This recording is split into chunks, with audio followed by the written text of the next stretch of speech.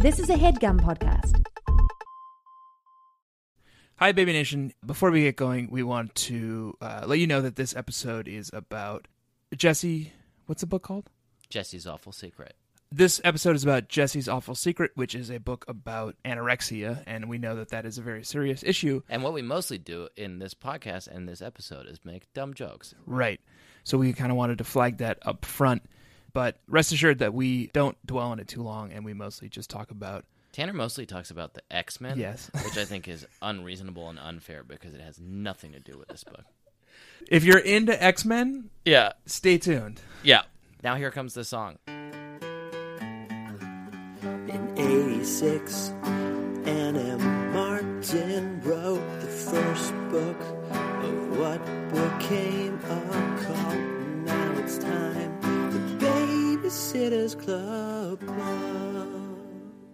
Baby Nation, here we are. We're sitting in my cozy little den again, back together. We're in after Brooklyn. Our last record. Jack is here in Brooklyn. I am here in Brooklyn.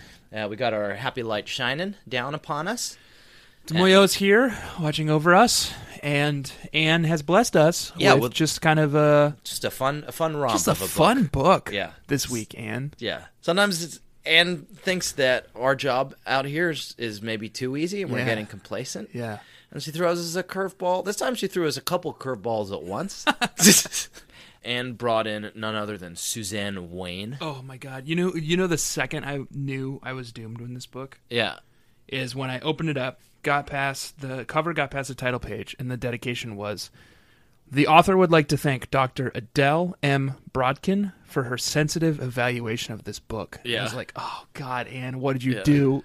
The author would like to proactively thank Tanner Greenring and Jack Shepard for their sensitive evaluation of this book.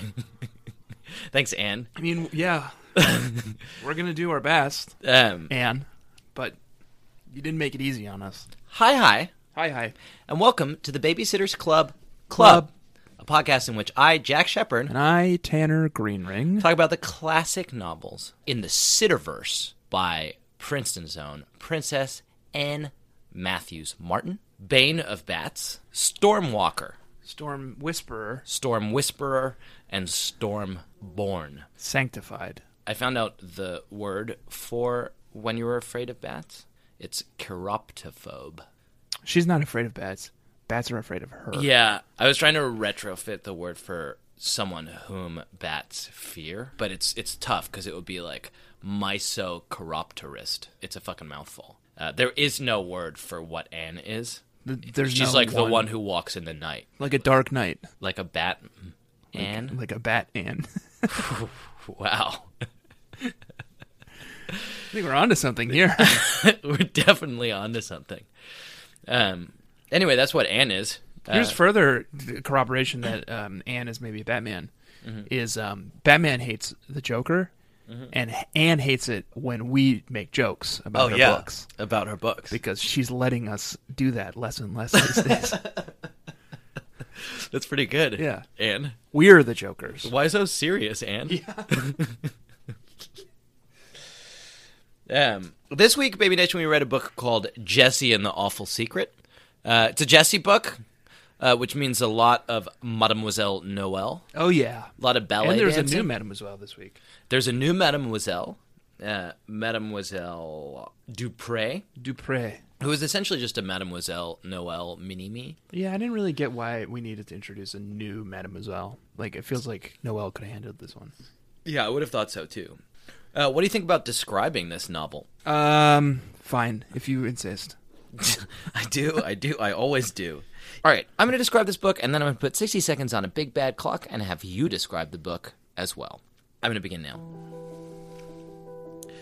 An unflinching exploration of the twin evils of teen anorexia and the history of institutional racism in professional ballet since 1933. Jessie and the Awful Secret is also a powerful and moving story about a beautiful friendship that is ravaged and torn apart by jealousy. This fun book to talk about also features a snow fort. Jessie and the Awful Secret. Right. The Awful Secret is not the snow fort. Oh, okay. It's not. Okay. The snow fort is the fun part. The institutional racism in professional ballet is not the awful secret either. What about the marginalization of the Minority communities in Stamford, Connecticut, and the underprivileged? right? Yeah. Yeah. That wasn't an awful secret in this book. It was just something that Anne talked about a lot. Okay. The eating disorder that Mary suffers Right. from, A plot. and threatens her life in a serious way, I think, which is took up most of the text here. Right. Was the awful secret. So we've got A plot, eating disorder. Right. That was the awful secret. Yeah.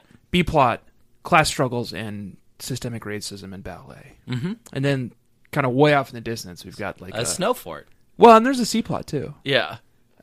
Christy is feeling jealous that everyone is becoming good friends with Shannon Right. Kilborn. Yeah. So we're going to be talking a lot about that today. But before we do, I'm going to put 60 seconds on this big bad clock here, Tanner, and I'm going to have you tell the Baby Nation what details I may have left out. Okay. You ready for that? Yep.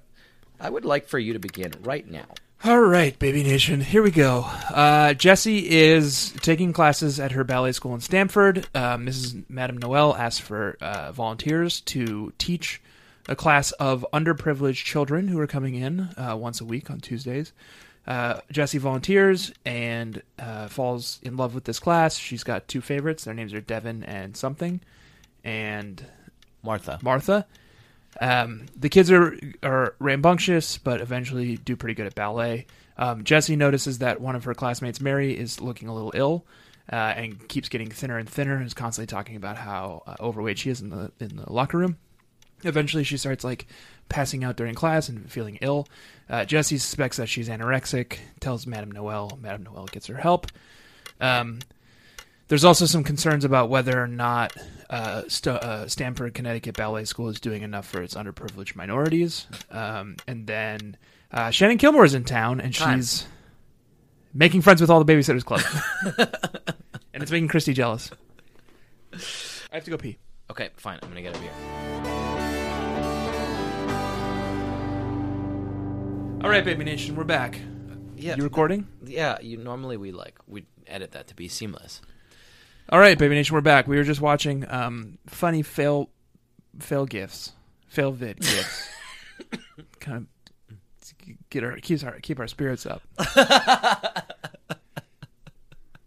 Yeah, we paused the podcast to go get a beer and watch some fail gifs. And then I came back. I was ready to talk, and Tanner was watching funny fail gifs. And boy, it was a good funny one. It's about a tire that bounces through an open door and interrupts some dudes in a serious meeting and wham some dudes. They seem okay. They didn't seem hurt, but Tanner, you missed a part of the plot that I do want to focus on. What's that? In your recap, Shannon Kilborn is back. I hit it at the very end. I had to get through all the bad stuff. Yeah. Shannon Kilborn, if you've been paying attention over the last number of episodes or the last number of books, basically showed up in Christy and the Snobs as Book a number new... What? 15? 7? One way to find out. Oh, great. All right, Baby Nation? Does it matter, the book number? You're the one who doesn't want us to get hung up on the book numbers. It doesn't matter. It doesn't matter. I was telling you something. Now I'm going to have to 11. Book number 11. Christy and the Snobs. It's got 8 reviews. So Shannon Let's read Kilborn. them. 1 star. I cried. I could never read this again. It made me so sad. Oh, that's the one where Louis dies. Cry emoji, cry emoji, cry emoji, cry emoji, cry emoji. Yeah, that's why we've blocked it out of our fucking minds. It sucks to give that book 1 star. Because Louis died? I would give it 1 star. It's not Anne's fault, Louis. I mean, it literally is Anne's fault. It is 100% Anne's fault. It was a well-written book. It was well-crafted. Yeah, but it doesn't deserve 1 star. Yeah. I'm going to see if anyone left this book a 1-star review. Because okay. It was difficult. It would now be a good time to remind you that I was in the middle of saying something, or do you want to just kind of table that and talk about that issue later, that I was in the middle of saying something and then you derailed it, and then now you're just Googling stuff? Once you buy a book, there's no way to see it in iTunes anymore. Oh, really? Oh, that's so fascinating. Okay, let's play a game. You introduce the topic. Now I'll introduce the topic. Remember how I was saying There's no something? reviews for the next book. Or the one after that. Okay. Weird. Do you need me here for this podcast at all, Tanner? Christie's Great Idea has 50 reviews. Almost all of them 5 stars. Hello and welcome to the Babysitters Club, a podcast in which Tanner just tells you how many Amazon reviews, different books, iTunes reviews, different books from the Babysitters Club series by Princeton's own Princess Anne Matthews Martin has. Okay, you're right. Let's talk about teenage anorexia, Jack. You go ahead. That's not what I was about to talk about, if you would let me finish my sentence. Shannon Kilborn, Tanner, appears in book number 11, we now know. Christy Baby and the Nation. Snobs. So for Louis those Dice, of you who are 1 star on iTunes. super on the edge of your seats to find out what book number it was, thanks to Tanner for that. You're welcome. Shannon Kilborn shows up and then just disappears until now. Right. She's spoken of as this figure of legend. We'll call Shannon, but she never really makes another appearance. Yeah. Except for these very brief cameos. Yeah. As kind of a reminder from Anne that remember Shannon? Yeah. She's definitely still alive. We have speculated in the past that may be because she is involved in some kind of a super secret mission for the United States government. It could be any government, really. Yeah. We didn't know anything about this girl. Fun fact, I even wrote a short story called A Time to Kilborn. Yeah. About that very possibility. Right. I loved reading it. And I sent it to Tanner to do illustrations for it. But unfortunately, even though he's quite a gifted illustrator, was unable to do so because he couldn't read it because it was 2 paragraphs. I did read it. You never read it. Yeah, I did. Okay. Just never drew any pictures for it. Well, there you go, Baby Nation. You draw the pictures. I'm not your picture monkey. If I draw the pictures, it's going to be really bad. I don't dance and draw you illustrations anytime you ask. Apparently not. Well, Baby Nation, the lost writings of Jack Shepherd. And the lost illustrations of Tanner Greenring. In the sense that they never existed. Yeah, well. So A Time to Kilborn, it's out there. The lost city of Atlantis probably never existed either, Jack, but that doesn't keep people from looking for it. But here's the fucking thing, babies and gentlemen. In C-plot of this book, Shannon is back in this weird way. I don't think they ever even really explain No, it's why. weird. It's weird. Christy's just calls a Babysitters Club meeting to order and is just as a note, Shannon Kilborn is more available than normal because she's around all the time now. Right. She's constantly asking to hang out with me. But there's no explanation of what the fuck she was up to. No, and then later in the book, so Christy suggests to Shannon, oh, Shannon, I really like you, but I don't have a ton of time to hang out right now. So you should call some of the other Babysitters Club members and start hanging out with them. And Shannon's like, sure, I'll do that. And then Christy gets insanely jealous for literally no reason. Right. And at some point, Jesse or someone kind of says to Shannon, Shannon, is everything okay at home? Yeah. You were you're back, which is weird, and you're constantly asking to hang out with us. Yeah. You never want to be at home. What is going on? Yeah. And Shannon's like, no, nothing. What? And no, it's fine. I actually wrote down the passage where it is explained why Shannon is suddenly free, and it is as follows. Lately, Shannon's been calling me, asking if I want to go out and do things with her, Christy explained. Her schedule has changed, and she has more time on her hands. That's it. As a 13-year-old, how does your schedule change? What's your schedule? That's it. That's the only explanation. Shannon's fucking back in a big way. And I guarantee she's back from, assassinating some, South American dictator. Well, so when did this happen? This book is 92, I think, right? So what, was there a regime change at some point in 92? Oh, shit. Tanner Googles. Let's see. Her schedule has changed. Were there some global events that might have brought someone back in from the cold in 1992? So it's winter in this book. Okay. Winter of 92. Oh shit, it's 93, dude. Golly, Jack. I'm trying to Google over here and you're making it hard on me. February of 1993. Bill Clinton came into office? Well, there you go. So we literally had a regime change, which means if Shannon Kilborn was an appointee of the George H.W. Bush government, and in January Bill Clinton comes into office, we know it takes about a month before they Oh, so you think she's shake back up the from all FBI, her... and she's just She's off assignment. She's off assignment. It's a new administration. That makes sense. She's a G-man for the... What do they need a 13-year-old girl for? I guess just because, like, she doesn't stand out in a crowd. Yeah, exactly. She's not some, like, Jason Bourne, like, muscle man. No one would suspect a snobby... How does Christy describe her? Like a ski slope nose? I remember it, I think, being your burn of the week in Christy and the Snobs. Does she call her a ski slope nose? Yeah, it's something like that. She's got, like, an upturned nose, Yeah. which I think implies that she's, like, even more of a snob than you can imagine. Like, she upturns her nose as a snob, but she also kind of naturally has a snobbishly upturned nose. So now we know that Shannon Kilborn is weirdly a spook for the George H.W. Bush administration. There's something else I want to talk to you about related to February 1993, Tanner. Okay. Christy and the Worst Kid Ever. Where the fuck am I? Oh, that's the next book. And I'd love to do it with just you and not also Siri, by which I mean, like, not looking at your phone and, like, maybe just kind of looking at me and... I took a note here. It just says horse. Oh, that's so interesting. Tanner... Oh, it autocorrected Borat into horse. Oh, that is very interesting. So you, Maria- you wrote something in your phone while I was talking to you, and then the thing you wrote badly, even? Yeah. Okay. It's my burn of the week. Okay, let me read this passage to you, Tanner. Yep. David Michael was draped across the sofa reading an X-Men comic. 93, probably the Extinction event with Apocalypse. You know this more than I do. I just looked it up because I wasn't sure you were going to. Yeah, I didn't. 93 was about when the Extinctions event came up, which is what the movie X-Men Apocalypse, the recent X-Men movie, is kind of loosely based on, I think. Okay. Well, we know, Tanner, that when Anna Martin references another text, in these texts, Right. there's a reason for that. She wants us to find the resonance between those two texts. Do you know anything about that particular arc? The issue of X-Men that came out in February of 1993 was called The Soul Skinner.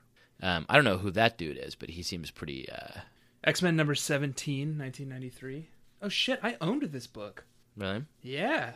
Okay. Hell yeah. Does it speak to this particular text? Well, the Soul Skinner looks like it's probably Morbius. I'm looking at the cover right now. It's tough to say because he's bathed in shadow. But what we have here on this cover is Colossus. Mm-hmm. He's got someone on his shoulders, but I can't quite tell who. He's got a little blonde girl on his shoulders. Wait, really? Does it look like it could be Shannon Kilborn? Oh, boy. Absolutely it does. Are you serious? Yeah, and behind them is, I think, we've got Colossus here. He's got a young blonde girl. Right. Age undetermined, maybe 13. Wow. Riding on his shoulders. Does she have an upturned X-Men. nose? Seems like it, honestly. We've got the X-Men behind her. We've got Psylocke, Cyclops, Wolverine, Jubilee. I think that's probably the Soul Skinner. Yeah. Oh, man. Tanner just did a real close-up on it. It looks exactly like Shannon Kilborn. Okay. So what is this? You think David Michael, he's kind of reading on the recent exploits of Shannon Kilborn? Yeah, I guess so. Maybe that's just an Easter egg that we found. Like, I don't know if it goes any further than that. It's just a pretty fun, deep Easter egg. Oh, it's on Marvel Unlimited. Okay. Which I have. We can just read it right now. You want to read together the comic book, Soul Skinner. I don't want that. No. I want to read the comic book, X-Men number 17. Oh, yeah, I don't want that either. I want to continue talking about this novel by Anne Matthews Martin, Soul Skinner. Ooh. I like calling her the Soul Skinner. That's cool. I bet that's what the bats call her. Oh, yeah. I've got some other topics, man, we can dive into. I've got a few. No, you've got me down on X-Men now. I really kind of wish I hadn't now. Yeah, X-Men. Here it is. X-Force? Oh, boy. Because it's not even just that we're talking about the X-Men. It's that you're just, like, looking up the X-Men while I talk. Well, you asked me to look them up. Yeah, and now I regret it. Can you stop looking up the X-Men? Baby Nation, this is a very special episode of the Babysitters Club where Tanner just, like, gets inside his fucking phone and literally reads a comic book. Okay, I'm back. I'm back. He's not really, though. He said he's back. And you know what is sad? And, like, this is genuinely tragic. What's so upsetting to me is I've known this man for 8 years, and he said, "I'm back." And I believed it. I fucking believed it. I was like, okay, good now. And he's like, the absence that you hear of Tanner's voice is because he's still just staring at his fucking phone, reading X-Men number 17, a fucking graphic novel. What if there's something that in there? I happen to know you've read because you apparently owned it What as if a there's child. something in there that's important to this text, Jack? Well- Anne only refers to another text when it's significant. You had all day to research this. I didn't, though. You know me. I don't research shit before I come over here. I finished the book on the way down here. Whatever. What are we talking about? I'll tell you what. Next The time, X-Men. Next time we take Jubilee was great. It's a crime what they did to her. That's not. They turned her into a vampire. It's bad.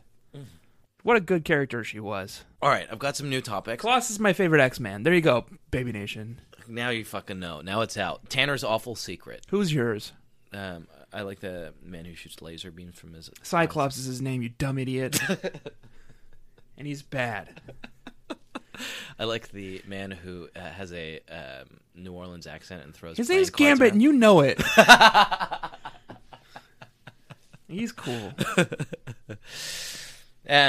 Listen, here's what we'll do. Next time we take a break, you can read this fucking comic book. I and want to just do an X-Men podcast. We're not... Listen, I'm going to move on, Tanner. That's my true interest. Actually, if we could do one about Green Lantern, I would love it. Who's your favorite Green Lantern? Lop Fop fan. His name's Rotlop Fan. And he's not a Green Lantern. He's an F-sharp Bell Lantern. It's too nerdy to even... Because on his planet, they don't have eyes. They don't process the world in visual terms. They only have auditory terms. So, Oh, man. Listen, okay, I'm back. do you want to choose? Do you want to pick your poison? I want to pick my poison. Okay. Dolls. Oh, wow. Okay, fine. Let's talk about dolls. You got dolls in there? Yeah, I got dolls in here, man. I've got a few doll passages. Let me read this first one. This is about 2 babysitting charges of Jessie. The girls were so engrossed in their conversation that they didn't even see me coming. One was petite with lots of red curls. The other had long, limp, blonde hair and porcelain white skin. When I was nearly on top of them, they looked at me. "You're supposed to be warming up like the rest of the class," I said pleasantly. "Oh, that's all right," said the redhead. "We don't really belong here." That's fucking terrifying. Very scary. I guess these are the 2 like weirdo girls, Nora and I can't remember the name of the other one, who Jessie is supposed to teach ballet to. She Right. teaches a ballet class to underprivileged children. And these 2 girls like stick to the back of the class and don't follow any of the rules. And we like, never really- they just kind of like sit and gossip. Yeah, we never hear much about them, but the way they are described is Doll-like. doll-like. And they don't belong. We don't belong here. Terrifying. They also can't articulate their limbs very well. Yeah. Jesse stresses that they're not good at plies, which is where you bend your knees Oh, wow. and you dip very low. And they're Yeah. just like, she's like, they do old lady plies. They barely bend their knees. They're like, our limbs don't articulate. yeah. Sorry. Our limbs don't articulate. They say it in tandem. Do you want to say it with me? Yeah. "Our limbs don't articulate." It's pretty scary. So you caught these girls as well? Yeah.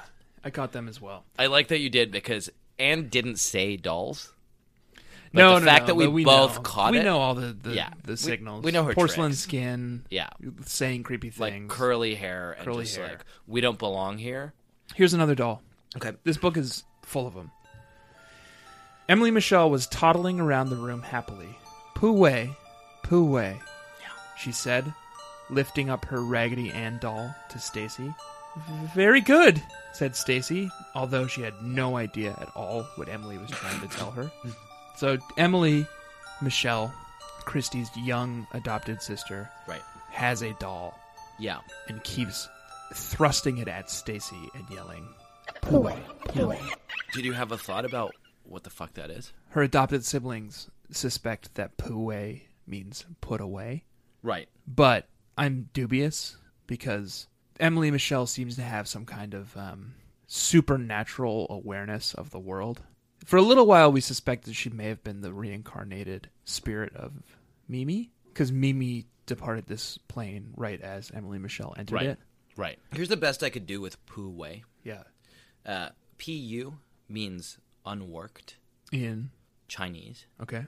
and it is an early Taoist metaphor for the natural state of humanity. And Tao, as you know, means way. So Pu Wei, The natural way. the natural way, the unworked way. The So uncarved Emily's way. holding up this doll and saying, Yeah, this this is the is the natural way. natural way. So I guess what I think in the context of dolls here is like, in some ways it's like the opposite of what these girls in Jesse's ballet class has said. They've said, we don't belong here. And what Emily is saying is like, no.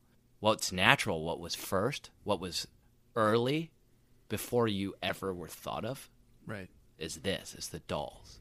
Okay. That's a pretty strained metaphor because a minute ago you said those girls were dolls. Right, they're saying opposite things, right? So we're So we're getting kind of both. we're getting mixed messages factions. from Anne. Like Right. the dolls themselves are saying we don't belong here, and then Emily, who knows something we don't know, is saying no. You don't belong here. You don't belong here. The dolls were here first. We don't belong here That's because what's natural. you've kind of come in, you've moved Yeah. into our territory, Yeah, and you've kind of taken over. But like, Yeah. don't forget, the dolls were here first. the dolls were here first. The dolls were always here.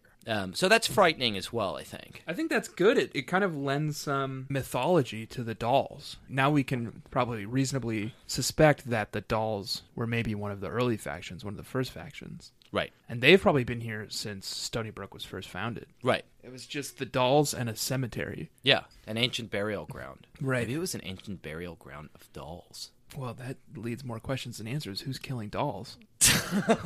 Anne. Anne. Anne.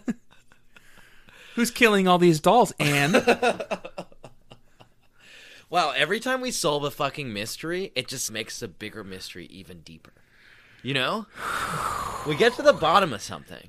I think the demons, in our real world mythology, demons are ancient, but like Right. in Stony Brook, I think they're a relatively young like race. No, I'm sure that's why Logan and his faction came to Stony Brook. They thought they could make headway here. Yeah, there's a lot going on. So that's pretty fucking interesting. Pooey. Pooey.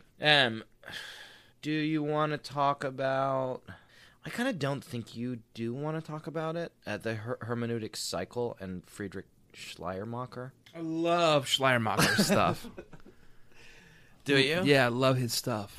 I guess I just wanted to talk about hermeneutics. I wanted an excuse Oh God, yeah, to talk about hermeneutics. hermeneutics. What were we talking about? Oh no, that was something else. We were talking about Harry and the Hendersons today. That's different. I don't know Is why it? I derailed Yeah, myself is it on different? And it wasn't even close. Harry and the Hendersons is different from hermeneutics. Yeah, hermeneutics is the act of interpretation, right? And this book, which is called Jesse and the Awful Secret, is about the uncovering of a secret, right? And hermeneutics, the hermeneutic cycle in particular, which is something that Schleiermacher talks about, is Love Schleiermacher. is like the act of engaging with the text and interpreting it. And the cycle is that you take a small part of the text and you Extrapolate learn out into crazy conspiracy theories Well, yes, about dolls, but that's exactly the point. bees. And soldiers with magnificent weapons. Huh? But that's exactly the point, right? Like So we're really hermeneutics. the art of hermeneutics. Nice. Yeah, hermeneo in Greek means to find, right? And so it's Yeah. what we're doing is we are finding the hidden meaning. We're finding the secret. We are uncovering the secret. And the process of Hermeneutism. hermeneutics or interpretation of a text is in many ways a cycle, because like you uncover one secret and that sheds light on the broader meaning of the text in its entirety, and then your new understanding of the text in its entirety then sheds light on the uncovering of the next secret. And this is a book that's about secrets, right? Mary is keeping a secret, an awful secret, which is her eating disorder. Christy is keeping a secret, which is that Jealousy for his her Shannon. like secret jealousy that she is harboring. Here's about something cool. Shannon Kilborn. I captured. Yeah. That's kind of related. Sue in Jesse's ballet class, one of the other fellow volunteers. I'll just read this passage. Good class, huh? Said Sue, joining me. It sure was, I agreed, clearing my throat. Want to go to the King for a snack? She asked me. I just thought it was cool that she calls Burger King the King. That is cool. Yeah. And what does it have to do with Schleiermacher? The King. Okay. Right? Right. It's a cool thing to say. It is cool to say. Yeah, the King. Ricoeur, I guess, talks about hermeneutics in the context of the Bible a lot. Is it about that? Because like the king? Yeah. Yeah, it's about the Bible. That's what I was thinking. Well, that's fucking fascinating because this book, the two main weird secret characters in it are Martha and Mary. Oh, sure. Yeah. Martha and Mary are the sisters Magdalene. of Lazarus. Oh, yeah. I am Lazarus, come from the dead, come back to tell you all. I shall tell you all. Sure, the Lazarus Pit. We know this. Is that an X-Men thing? No, Batman. That was a T.S. Eliot quote, by the way, and you should know that because I gave you a book of T.S. Eliot's. Yeah, let's talk about Batman for a little bit. Ra's al Ghul has this thing called the Lazarus Pit. Anytime he is defeated in battle, he goes and he's reborn from the Lazarus Pit. How are we going to bring this back to the book we read? What are we talking about? Nudism. What? Hermeneutism.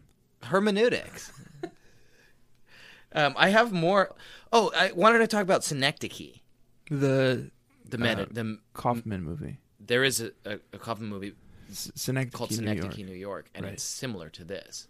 Okay. They're building a snow fort. Yeah. They build a snow fort.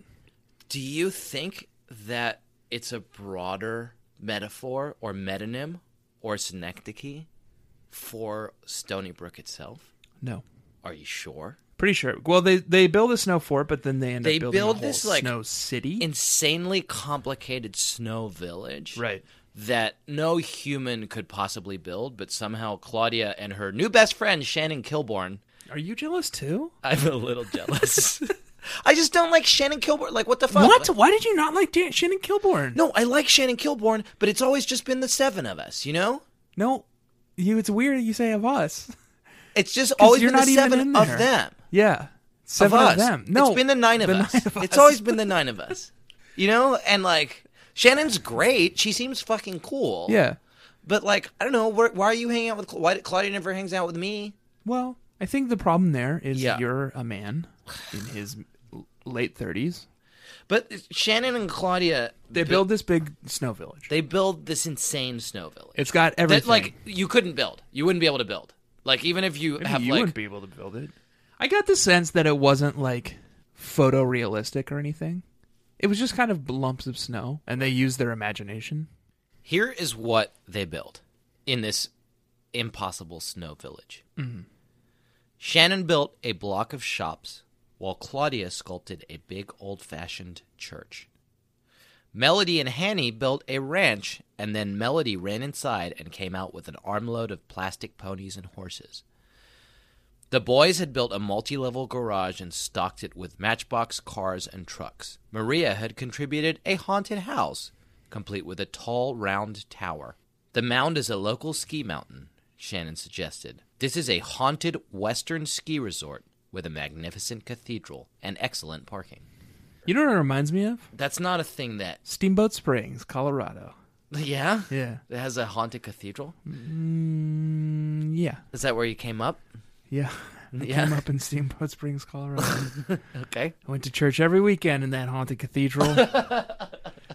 Rode horses every weekday in that haunted ranch. But don't you think that this is exactly what fucking happened in Stony Brook, Tanner? I also think one of the ski slopes is haunted. Is that accurate? Yeah. This is like the early construction of Stony Brook, Connecticut. They built a block of shops, you know, like they've got commerce going, the town is getting moving, and then they built a church to like keep out bad elements. Well, I tell you what, they didn't do a very good job of keeping the bad elements out of this snow village. Right. It immediately becomes haunted. Just like fucking Stony Brook, man. It's a recreation. But also... of the founding of Stony Brook, Connecticut. They're doing their best, just like everybody. Like, they make some shops, and they make some houses, and they bring in some matchbox cars, and they get some, like, horses and ponies. And all of a sudden, the whole goddamn thing is haunted. The taint gets in. The evil gets in. Well, this worries me because if this is where we're at now, if this is the current state of Stony Brook, this quiet ski slope western village, Right. That's haunted. Yeah. What happens next? It must be like the prophetic future of Stony Brook, which is that they build a number of condos. Do they? What more can anyone ask for? I know what it needs. A luxury condo for all the movie stars who come here. You're right. It has to have a big pool and a chic club next to it. Looks a little more like the leaning condo of Pisa, Shannon giggled at their crooked tower. Good comedy. Only crooked people can come here, Wow. Claudia replied. Thieves and con artists.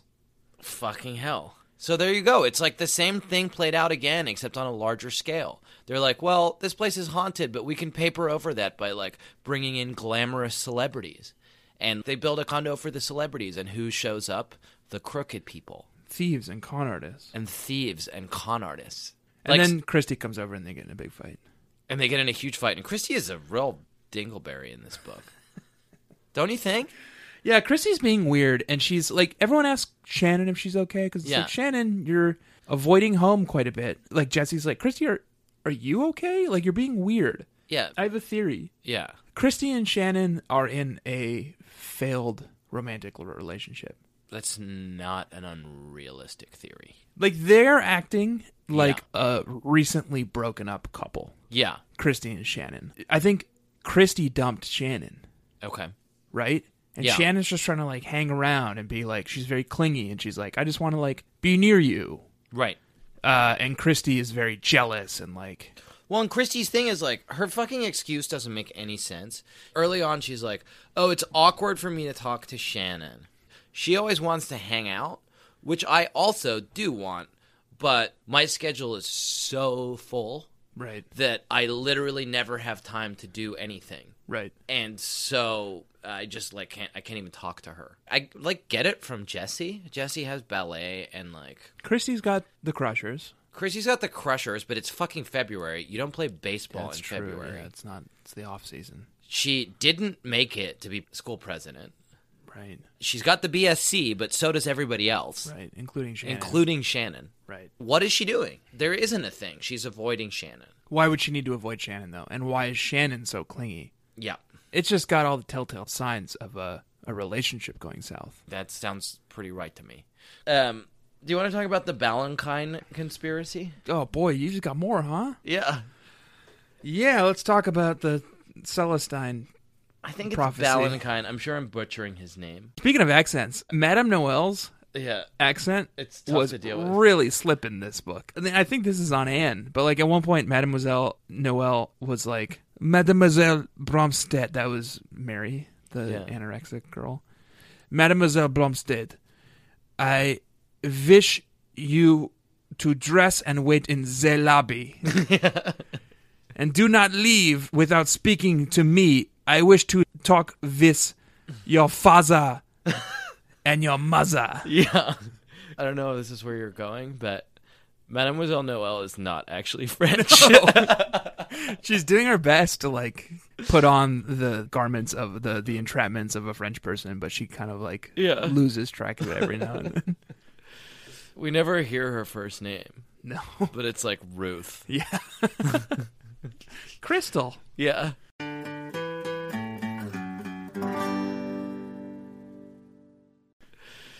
So who knows what Mademoiselle is up to? We do know that she extorted a bunch of money out of Watson Brewer's company Oh, yeah. this week. Well, do you want to talk about that? Sure, man. Because it's my...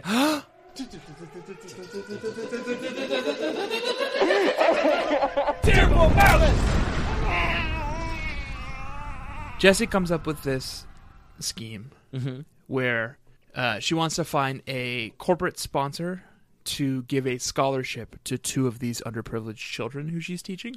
And she kind of brings it up at a Babysitters Club meeting. And Christy's like, oh, you know, Watson's rich and knows about this stuff. I'll ask him.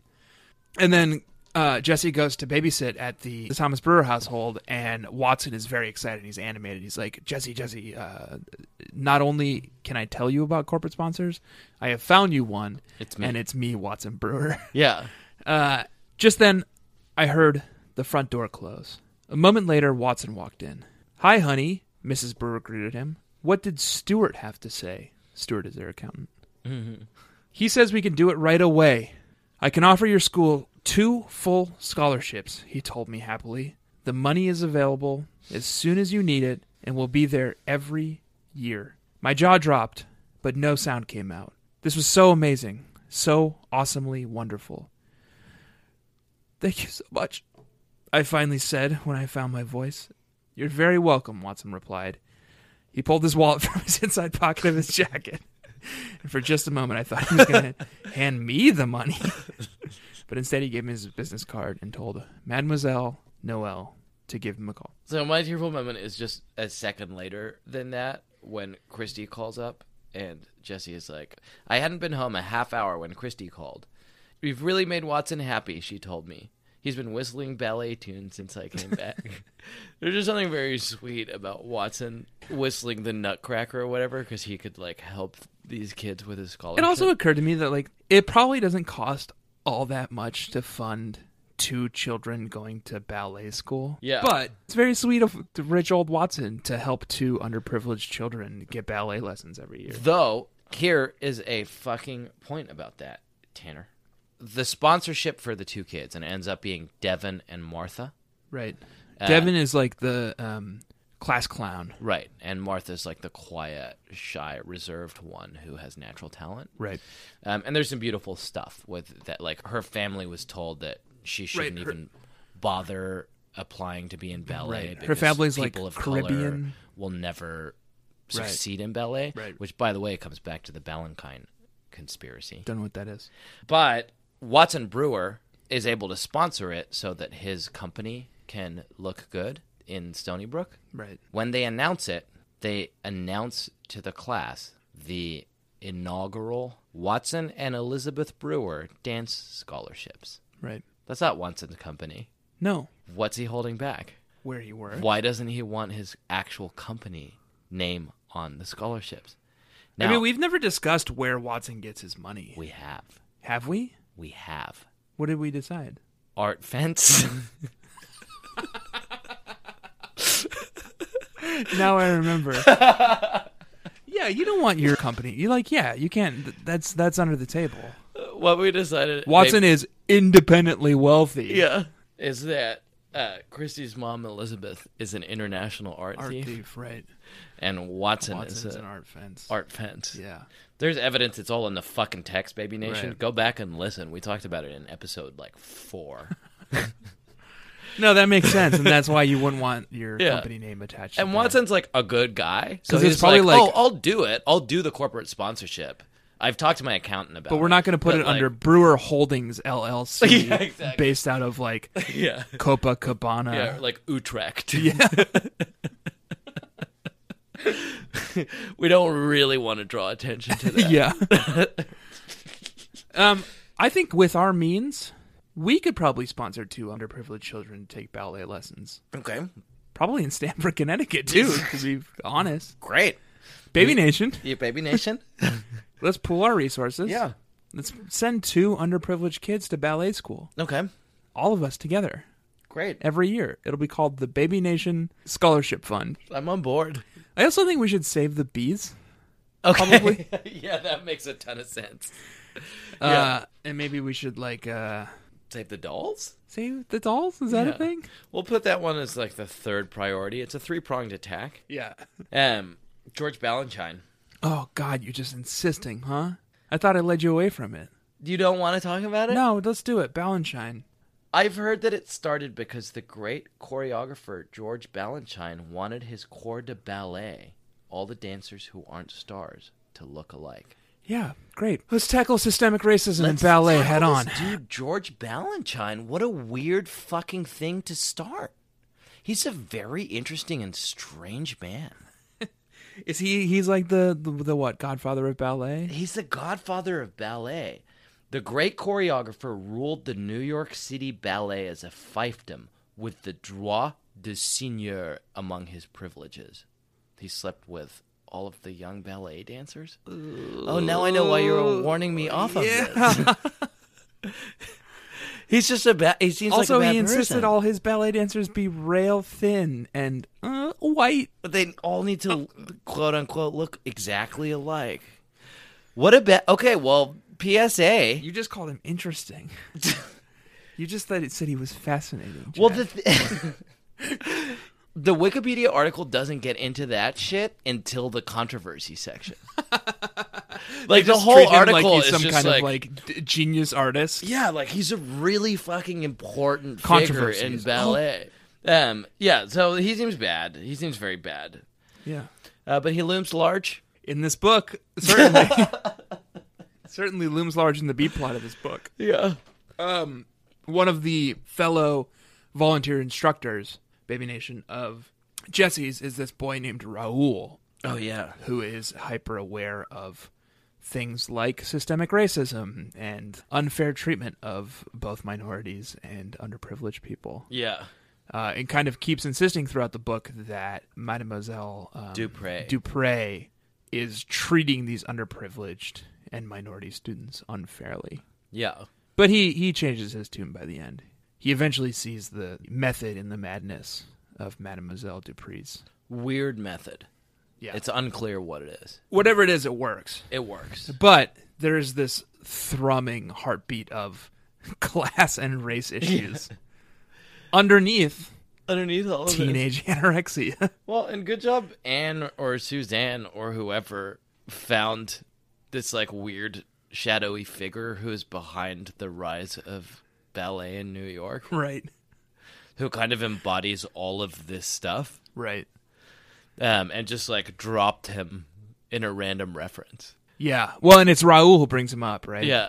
No, I think it's Jesse, but I think Or she maybe it's Quinn. is it Quinn or Quint? Quint. Yeah, Quint. He must be a super special character. He's in a super special. Right. We know this because he's come up before, but he went to Juilliard. He is currently at Juilliard. He's currently at Juilliard, and they have like a somewhat romantic pen pal. pen pal relationship. Right. But I don't know, how old is he? How old do you have to be to go to Juilliard? You can't be 13. You should ask your buddy Gus. Humble brag. Your buddy Gus. Do you know that my buddy Gus, and I'll leave this in even though I don't normally like just like randomly name dropping my friends. Gus moved away from New York and religiously listens to this podcast, Does he? So he'll love this. primarily because he feels like it's like hanging out with me even though I'm not here. Which I think And is me, really his friend lovely. Tanner. Well, you drive him crazy. He's just like you. He's like you, but even worse. He wants to hear what I have to say. And you're He's always- also a pedant. yeah. He's also like a academic know-it-all pedant who happened to work at Juilliard for a number of years, right? Yeah. Yeah. Hello, Gus. Hello, Gus. Yeah, I love you. George Balanchine, Dolls, Jesse. Oh, Tanner, did Yeah. you, sir, have this week a...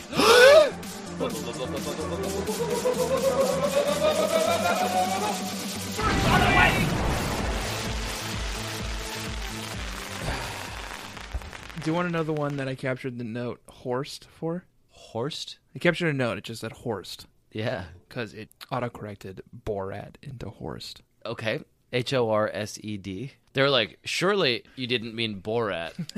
Surely you meant the past tense of the verb to horse. Yeah, no, I emailed Apple support immediately. I was like, dear sirs and madams, when I type Borat, I mean Borat. I mean Borat. I don't know what all this horsing around you motherfuckers are doing is. But Shannon and Tiffany joined the others who were packing snow into 4 walls. Then they dug out a small doorway and some peek-hole windows. Now what? Melody asked when that was done. Let's have another snowball fight, Linny suggested. You can stay in the fort and pack snowballs while Bill and I sneak up on you. Not, called out Maria. That's your burn of the week. Somebody did not. It felt very 1993. I think that's the weakest burn of the week that we have ever had on this show. Not.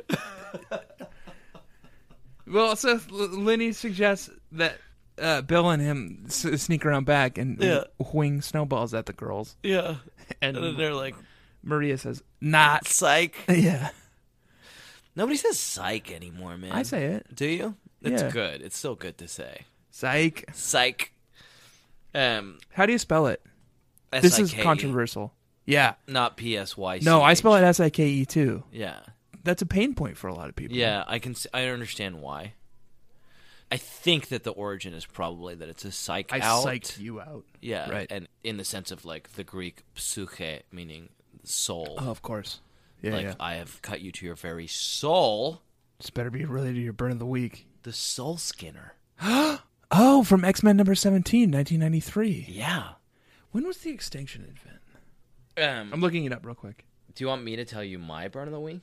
Yeah, as soon as I'm done looking up when the Extinction You event had, Tanner, you had fucking all week to look up the extinction event of the X-Men. It's explicitly referenced in this text. David Michael is reading an X-Men novel from February of 1993. What clearer signal could you, of all people, have to look up the goddamn extinction event 1990. story arc, which begins in 1990? I also actually did this homework. There is a story arc called Fatal Attractions that plays out beginning in 1993. Fatal Attraction is nothing. Okay. It's just Magneto's back. That's their arc. They were like, we didn't really do a lot of work over the summer, but what about Magneto's back? The guy from the 60s? Yeah. He's back? Okay. Cool. Let's do it. What about Omega Red? He was like a Russian mutant. Okay. I think maybe he was a Project X candidate Okay. who was like Wolverine, except instead of claws, he had little like snaky ropes that came out of his hands. Oh my god. And he was Claws Russian. is so much better. Yeah. But I think the snaky ropes were also like irradiated Okay. and could defeat Wolverine. Um, And if you could defeat Wolverine in 1993, you could defeat the X-Men. Am I right? Am I right? That's a classic. Yeah. I did watch the cartoon. Fucking casual. That's a term of art, Baby Nation. I actually know what it means. Do you want to hear my goddamn burn of the week? Not really. Oh, it's just Jessie describing her literal best friend, Mallory, early on in this book. You know I skipped it. I know you skipped it. That's why you didn't get this. Jessie is like describing all the babysitters, as always happens. Whoever's point of view it is describes all the babysitters. And Jessie gets to the point where she's describing her literal best friend in the entire world. And here's how she describes her. Mallory doesn't consider herself pretty. She hates her nose in particular. But I think someday she'll be prettier than anyone imagines. And there's so much goodness inside Mallory that after you know her a while, she starts to look pretty. Pretty insulting. Like, fuck you, Jessie. Yeah. Not like Mallory doesn't think of herself as pretty, Right. but I think she's pretty. As an unattractive man myself, You're a beautiful man, Taylor. who's Don't let constantly compared to...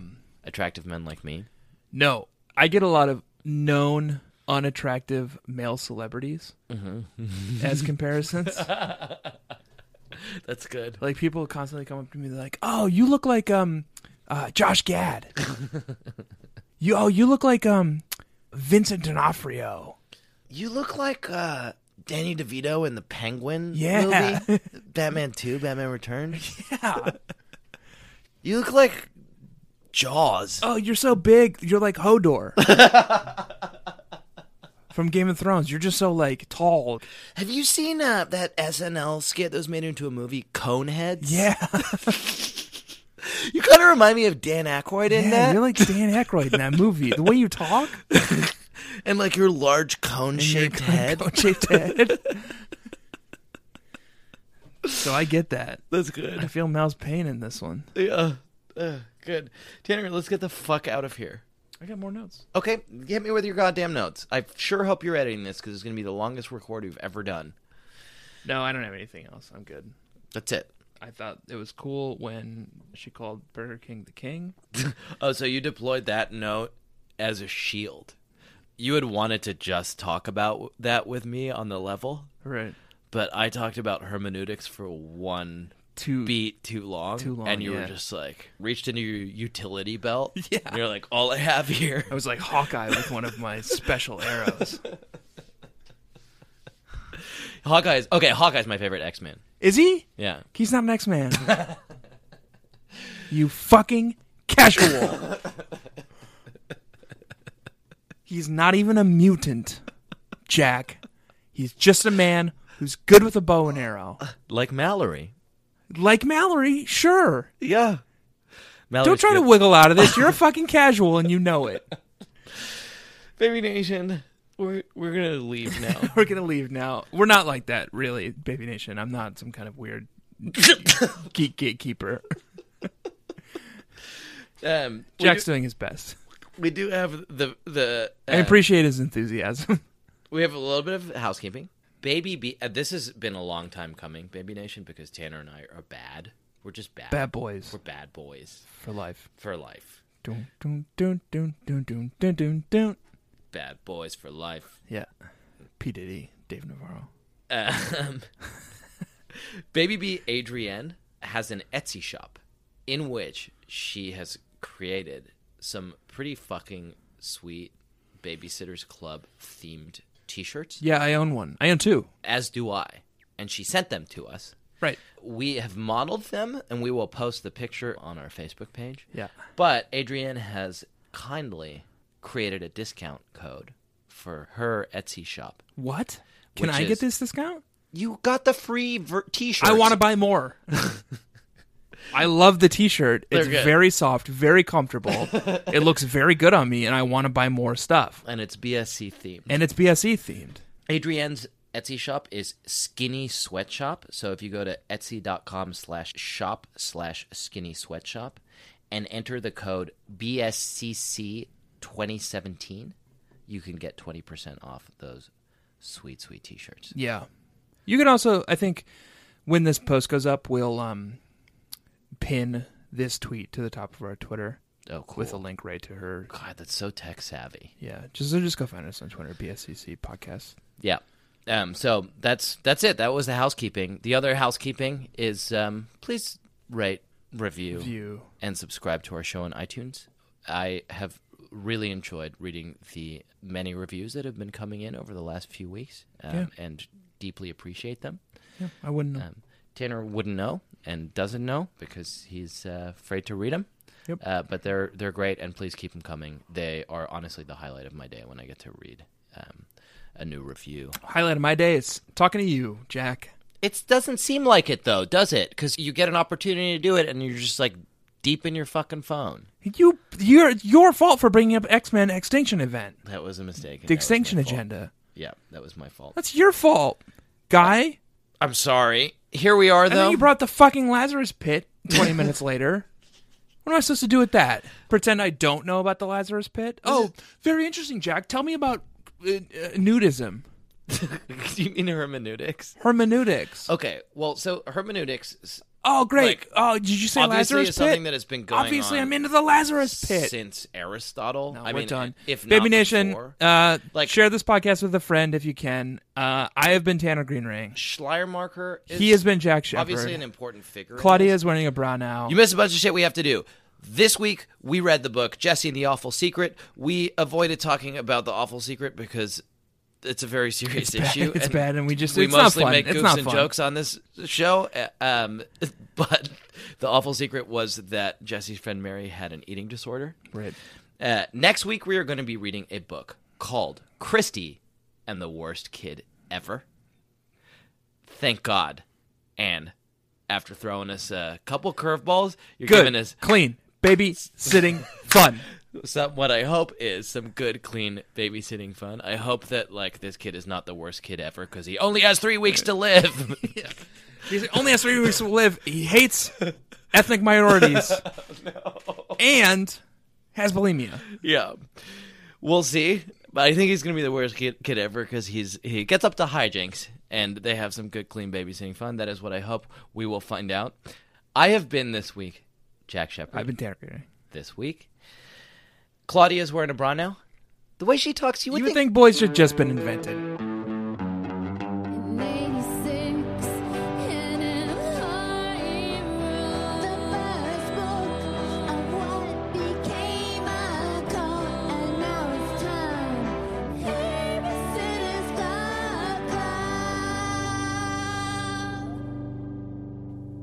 Jack. Point, counterpoint. Point, counterpoint. Hello and welcome to Point, Counterpoint.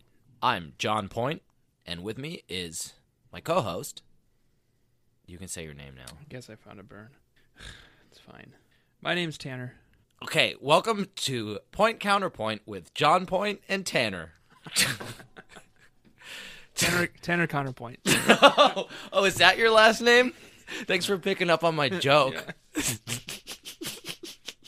I wasn't listening. Do you guys listen to Point Counterpoint with John Point and Tanner? Do you guys ever think it's weird that Tanner never gives his last name? That was a HeadGum podcast.